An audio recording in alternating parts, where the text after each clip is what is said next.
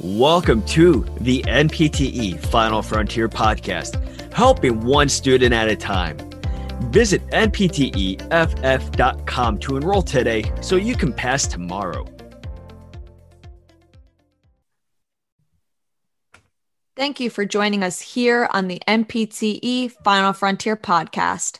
My name is Emily. My name is David. And my name is Nick. Today, we'll be discussing a question involving urinary incontinence. The question reads as follows. A physical therapist is evaluating a 45-year-old female who reports experiencing various episodes of urinary incontinence. She reports a gradual onset of urine leaking that has been getting more frequent since her last pregnancy. She feels as if she has some decreased strength of her pelvic floor musculature, and she also reports experiencing unexpected urine loss sometimes when she goes for a run and even just by coughing and sneezing. Which type of incontinence is most correlated with the patient's presentation? Is it option A, stress incontinence? Is it option B, urge incontinence? Is it option C, overflow incontinence? Or is it option D, functional incontinence?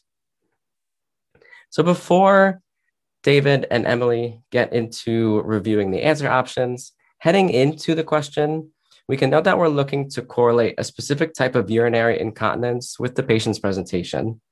A couple points or supporting factors to carry through when reviewing the answers can include that the patient experiences urine loss through what looks like physical activities and activities that increase intra-abdominal pressures. And a second point is that she seems to be referring back to her previous pregnancy with a feeling of decreased strength of her pelvic floor musculature. So let's let David review the first two options, and then we can take it from there. Thanks, Nick. Option A is stress incontinence. Stress incontinence occurs when the support of the bladder or urethra is weak or damaged, and the bladder itself is still normal. With stress incontinence, pressure applied to the bladder from coughing, sneezing, laughing, lifting, exercising, or any other physical exertion increases that abdominal pressure. Once that abdominal pressure is increased, the pelvic floor musculature cannot counteract the urethral and bladder pressure. Next up, we have option B, which is urge incontinence. Urge incontinence is the involuntary contraction of the detrusor muscle with a strong desire to void. The patient will experience a loss of urine as soon as the urge is felt, hence where you get the name urge incontinence from. This loss of urine is a result of involuntary contraction of the bladder or involuntary sphincter relaxation.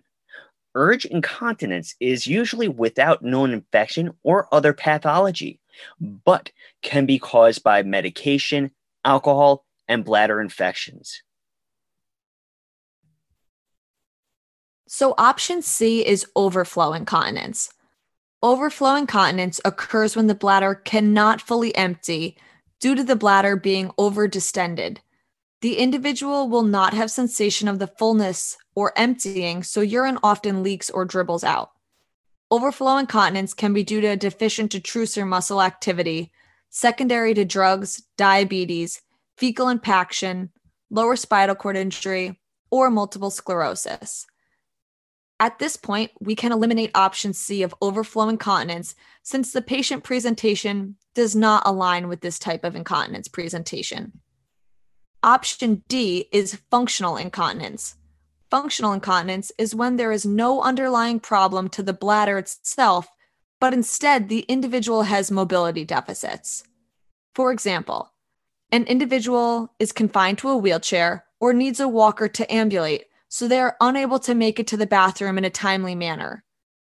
Option D can also be eliminated at this point, since the urinary incontinence this patient is experiencing does not appear to be due to decreased mobility.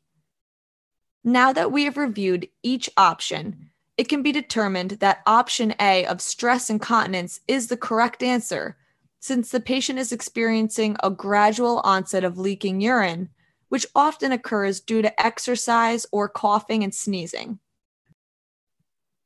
Now that you have an understanding of urinary incontinence, here is a quote from Walt Disney. If you can dream it, you can do it. So go ahead, warriors. Be those dreamers out there. Keep on dreaming. Keep on fighting for your dream. Keep on pursuing that future. Keep on making your dream a reality, and do not stop until you do so. You can do it. We are here by your side, and you will do it. So keep on dreaming. Keep on fighting for it, and go after it with every single thing that you got. Hold nothing back. You are powerful. You are strong. You are a final frontier warrior, and you will pass. Are you a PTA student preparing for your National Physical Therapy Assistant exam? We'll look no further than Final Frontier's PTA Full Live course. This 8-week review course meets 3 times a week with all lectures recorded, just in case you are unable to attend live or you would like to rewatch a lecture. You'll also be provided with a 3-month detailed timetable, 1 200-question PTA practice exam, email support for any questions, and much more, which can all be found at npteff.com.